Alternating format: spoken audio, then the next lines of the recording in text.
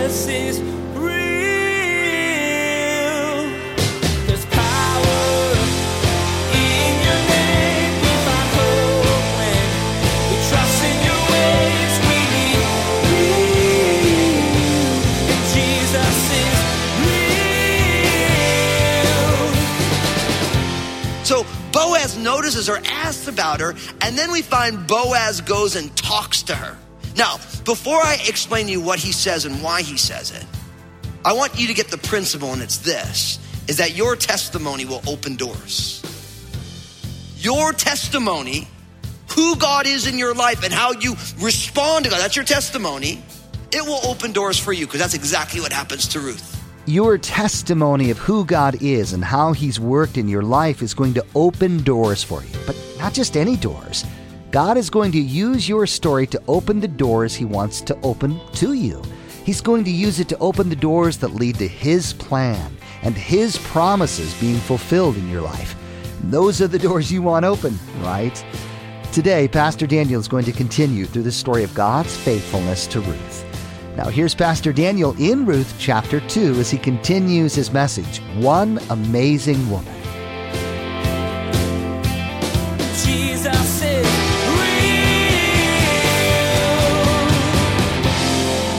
You might not need anything materially, but your soul has great needs. And what most people do is they try and satisfy the needs of the soul with all sorts of things, right? You try and put things in there to fit. Now, here's what I will tell you, and it's been said many, many times, that in effect, God created all of us with almost like a God-shaped hole in our soul that only He can fill. And until we allow Him to fill that, we're going to try to fill it with all sorts of things. And many of us know what that's like. I know what it's like. I didn't grow up believing this stuff. So, man, believe me, I know what it's like. But when you try and fill that God-shaped hole in the center of your being with anything else, it might help you for a moment, but deep down, you know, I'm still missing something. It's not like saying, I'm trying to put a square peg in a round hole. You're trying to fill all the ocean with a drip of water. And you know it, but you try. But what I want to tell you is that all of us have need. And when we come to the Lord and say, Lord, I need you, God. I need you. He's like, I've always been here for you. I know that you need me. I created you to need me because outside of me, you have no life without me. The Bible says in the Lord, we live and we move and we have our being. Outside of Him, there's no such thing as life. But for many of us, we're like, I don't want to believe in the Lord. I don't believe in God. You know, and then I always love it when people say, I don't believe in God for scientific reasons. It's like, well, hello, the only reason you can have a scientific reason is because of God. There's no such thing as the wisdom of observation without God. So that's the ultimate. You're like, really? You're so smart, huh? Now, I feel like I can jest about that because I was this exact same way. I don't believe in God. I need evidence. Only one day I realized that everything is evidence. The fact that I can even want evidence is evidence. Like the fact that I even think I want evidence for this. Like, where did that thought come from? But listen. What goes on for each one of us is that we have needs, and when we allow God into the midst of our needs, He takes our needs and He leverages it to get some stuff done. And that's what we have going on here. See, Ruth and Naomi are vulnerable and they are in need. And Ruth says, I'm going to go out and glean. I'm going to go hope for the kindness of people. I'm going to go glean in the fields. And then she ends up in the field of this man named Boaz. Now, look at what happens next. It says, picking up in verse 4, it says this, now behold, Boaz came from Bethlehem and said to the reapers, the Lord be with you. And they answered him, the Lord bless you. And then Boaz said to his servants, who was in charge of the reapers, whose young woman is this? So the servant who was in charge of the reapers answered and said, it is the young Moabite woman who came back with Naomi from the country of Moab. And she said, please let me glean and gather after the reapers among the sheaves. So she came, and she has continued from morning until now, though she rested a little in the house. Verse 8, and then Boaz said to Ruth, you will listen, my daughter, will you not? Do not go to glean in another field, nor go from here, but stay close to my young women. Let your eyes be on the field which they reap and go after them. Have I not commanded the young men not to touch you? And when you are thirsty, go to the vessels and drink from what the young men have drawn. So she fell on her face, bowed to the ground and said to him, why have I found favor in your eyes that you should take notice of me since I'm a foreigner? And Boaz answered and said to her, it has been fully reported to me all that you have done for your mother-in-law since the death of your husband, and how you have left your father and your mother and the land of your birth and have come to the people whom you did not know before. The Lord repay your work, and a full reward be given you by the Lord God of Israel, under whose wings you have come for refuge. And then she said, let me find favor in your sight, my Lord, for you have comforted me and spoken kindly to your maidservant, though I am not like one of your maidservants. Now, we heard about Boaz. We know that Ruth is in Boaz's field, but we learn a lot about Boaz just by simply the way he shows up. He shows up and he comes to the guys who are reaping in his field, the workers that he's hired. And notice what he says to them. He says to them, the Lord be with you. And they answer to him, the Lord bless you. Now, you learn a lot about a person by the way that they speak. And think about what Boaz does. Does he walk up to his reapers? He goes, what's up? Is that what he says? No, he says, the Lord be with you.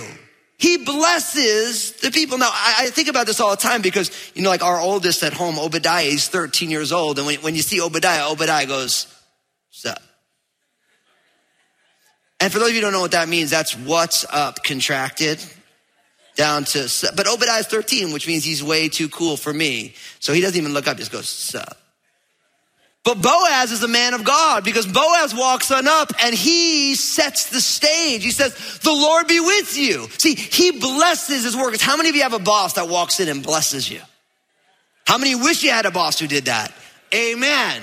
Boaz was that dude, right? Boaz, when he rolled on in, he's setting the stage. His workers, he blesses them in the Lord. Now, isn't that so much better than, what's up? Or even the more, how are you today? Right? Like those aren't bad greetings, but Boaz has got something here. It tells us a little bit about who he is. He goes on and he pronounces God's blessing over people, which is one of the ways he wants us to be as his people. People who walk in the blessings of the Lord because of who Jesus is. And we proclaim blessings over people. And his workers know right away, Lord be with you, the Lord bless you. They're going back and forth. They're having like a little rap battle with one another. It's super cool. And then Boaz looks around and he grabs one of the people. He says, hey, so whose young woman is this? Now, I think that's interesting because what it tells us is that Boaz and Ruth are not of the same age, right? Boaz was most likely more Naomi's age than he was Ruth's age. So he asks about Ruth, and this guy, the servant who was in charge of the reaper, said, it's the young Moabite woman who came back with Naomi from the country of Moab. So Boaz notices her, asks about her, and then we find Boaz goes and talks to her. Now, before I explain to you what he says and why he says it, I want you to get the principle, and it's this, is that your testimony will open doors. Your testimony, who God is in your life and how you respond to God, that's your testimony. It will open doors for you because that's exactly what happens to Ruth.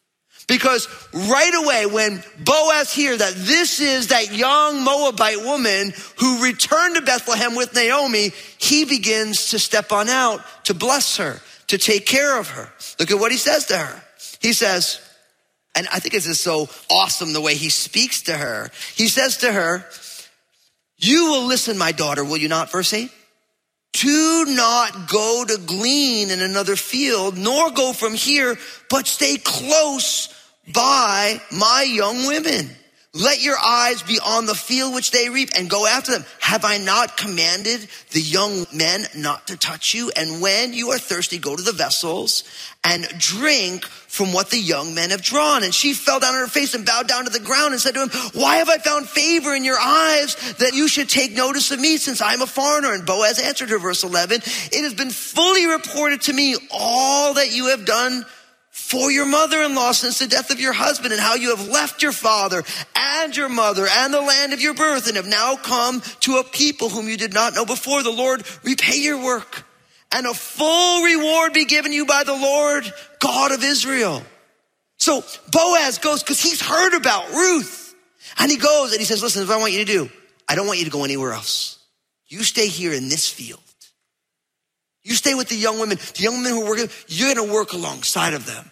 And when you're thirsty, you don't have to go trying to find water, because you can imagine that for a landowner where there's all these people who are either needy or impoverished, people gleaning, that was just part of it. But you didn't really take good care of them. You were taking care of them by allowing them to glean in your field. But he's like, no, listen, I want you to not go to any other field. You don't have to go anywhere else other than right here. And you know what I also love? You know what he says? He's like, have I not commanded the young men not to mess with you? Now, that sounds weird to us, but you have to think about a woman who is impoverished is very vulnerable, especially not only in that culture, in any culture, right? Because there's that problem with the fallenness of men that they take advantage of people. And so what I love about Boaz is not only is he a guy who blesses people, but Boaz is the kind of guy who he goes to his workers and he says, hey, no shenanigans here. You be honorable men. Don't mess with anybody. Now, you know what I love about that? That's in short supply today. And listen, I'm going to talk to the guys here for a second. You guys listen. We should be this type of man. We should be kind of men who we bless people in the way that we speak. We should be the kind of men that when we see one of our buddies being dumb as it relates to women, we should be like, hey, no shenanigans. That's dumb. See, here's the thing. Too many of us are allowing our lives as men to go based on the thermometer, where you take the temperature of what's going on and you just act in regards to the temperature. But no, God's men are supposed to be thermostats. We're supposed to set the temperature. And what I love so much about Boaz is not only is Boaz a man who blesses, he's a man of generosity because he's taking care of Ruth. He's heard the testimony. And then he's saying, listen, to all of his workers, listen, no messing around. This young woman, yes, she's poor. Yes, she's vulnerable. Yes, she's gleaning in the fields. And you can imagine the horror things that could go on in a field for a woman who's having to glean in someone's field. And he's like, none of that stuff. And I think this is so important because we live in a day and age where what's going on, people are calling it toxic masculinity. Where men, because they're men, think that they can treat women in a way that completely demeans who women are in the eyes of God, created in the image and likeness. And I'm grateful that our culture has finally called it and said this is wrong. Because you know why? It is toxic masculinity. Because the ultimate example of masculinity anywhere is Jesus of Nazareth, the one who always did those things that pleased his Father. And was there ever a woman who was demeaned or degraded or treated poorly by Jesus? Was there ever? Was there ever a woman who left the presence of Jesus and didn't feel more blessed? And all this garbage that we see in our culture of men who are insecure, trying to make themselves feel stronger at the expense of a woman, that's from the pit of hell. It's wrong.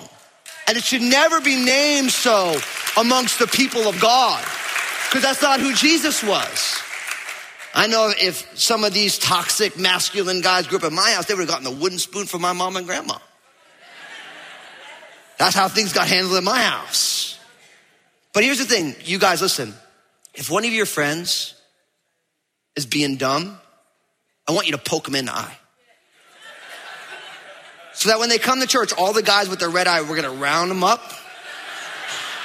We're going to bring them to men's ministry with Pastor Ryan Blount. We're going to have a good old fashioned intervention. But no, I mean, I'm being playful, but I'm not. Because here's the thing, you guys, you're supposed to be the thermostat. You're supposed to be the guy who is setting the temperature right where God would have it. And Boaz is one of those guys. I mean, I love this idea of Boaz the boss. He notices this one girl. He finds out, he's like, I'm going to take care of her. And hey, you guys, no messing with this girl. That's God's daughter. This is a woman of valor. This is a woman who deserves respect. And I think if more men did that, we wouldn't have all the junk that's going on today. If more men, and listen, I know, you guys, like, you got to get up in your boys' faces in that way. I know women, they sit around, they talk, they cry. Man, you just got to confront that. Guys, respond to confrontation. Now, if some of you guys are a little too fragile for that, sorry. But if you get poked in the eye, you can be sorry later. But seriously though, I love this about Boaz. Boaz is like, we're gonna protect this girl. Now, what's amazing about this is when Ruth hears this, Ruth isn't entitled, she's humbled. Notice, this is very common gesturing or posturing in that culture where she fell on her face and bowed to the ground. Why have I found favor in your eyes that you should take notice of me, for I'm a foreigner? Remember when she went out, she's like, I hope I find favor in someone's eyes so I can glean. And now that same word favor is the word grace. She was hoping to find grace in someone's eyes. She ends up in Boaz's field. Boaz is now bestowing blessings on unmerited blessings.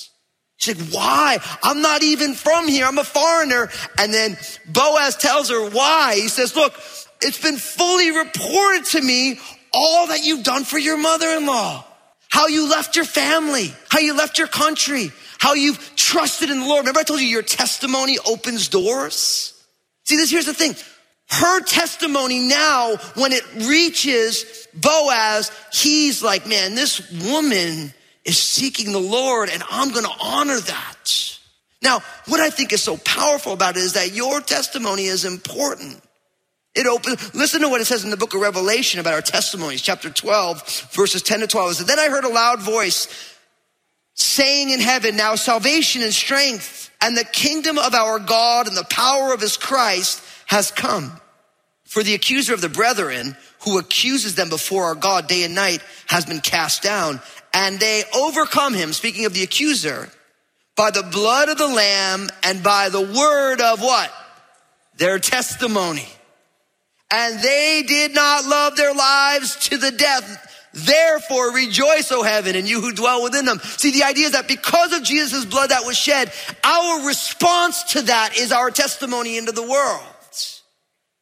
And these folks that they're talking about, it's their response to the finished work of Jesus that got applied to their life. Now all of a sudden it's being declared. Now I'm here to tell you, your testimony is lived out loud. And Ruth's testimony opens up a door for her. Man, Boaz heard about it and he's like, man, I've seen what you've done. We've heard about you. But here's the other side, and I'm just gonna be straight up honest. Your lack of testimony will also close doors as well. Your lack of testimony will close doors. So listen, I want to talk to those of you right now who are like, man, I keep trying to find a job, I can't find a job. You realize that in the social media age that if you apply for a job, potential employers Facebook stalk you. They Twitter stalk you, Instagram stalk you, Snapchat stalk you. And here's the thing. If your testimony is someone who is wild, crazy, can't be trusted, do you think someone wants you to work in their company? No, they don't. I'm just telling you. Listen, when we have someone we're looking for babysitters, we Facebook stalk our potential babysitters. I'm like, yeah, no, definitely not. We'll pray for them, but not let them be with our kids. That person looks really good. And why do we do that? Because they're our kids and we care about them. So here's the thing. If your testimony is, you're so fun, you're so crazy, you're doing keg stands and you're being dumb, don't be surprised that you can't get hired. And don't miss the fact, and I hate to say it, and I'm grateful I didn't grow up in a social media culture. That stuff's on the internet forever. Forever. That stuff's sitting there and all your friends got phones and your friends are as smart as you are, so they take videos of it all. And you wonder why you can't get like a solid gig. Well, here's why. Your testimony is someone who isn't trustworthy. Your testimony is not of God's grace and mercy. It's of your shenanigans and you wonder why. Now, I'm not trying to judge anyone. I'm just telling you how it is, right? Your testimony for Jesus will open up doors for you and your lack of testimony will shut doors for you. Now, if you're one of those people who you're like, that's why I can't get a job. Well, you should not only scrub your Facebook stuff and your social media, you should scrub your life. Because God wants to you're created for more than just being the silly guy or the girl who can, burp louder than everybody else or whatever your thing is. God's got a better plan for you than that. And that testimony opens doors. It did for Ruth. And it's beautiful because what Boaz realized is that God wants to do a work. And I love what he says, because look at what he says in verse 12. He says, the Lord repay your work and a full reward be given you by the Lord God of Israel, under whose wings you have come for refuge. See, Boaz realizes that although Ruth linked herself to Naomi, she really linked herself to the Lord, and she's trusting the Lord to take care of her. Now, that picture, under his wings, it's a very vivid picture. Jesus speaks about this in Matthew chapter 23, verse 37. Jesus says, "Oh, Jerusalem, Jerusalem, the one who kills the prophets and stones those who are sent to her. How often I wanted to gather your children together as a hen gathers her chicks under her wings, but you were not willing." Now, remember, I said we know God is Father, but there's oftentimes in the scriptures very maternal pictures. Jesus says, as he's going to the cross, he's telling Jerusalem, I wanted to be like a mama hen who protects her chicks. And you can look this up online, that if a hen with her chicks are in the middle of a fire, what the hen does is the hen will take their babies, put her under her arms, and you have pictures of fully charred mama hens, and you pull their wings open and the baby chicks walk out. Because that's the love of a mother for her children.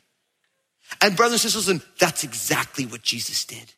See, Jesus knew the fire and judgment that comes against rebellion against God. And Jesus said, look, I want all of that rebellion that you deserve to come to me. And I want to pull you under my arms. I want to protect you like a mama hen protects her chicks. And that fire is going to come down on me, but I'm going to be able to conquer it and you're going to go free.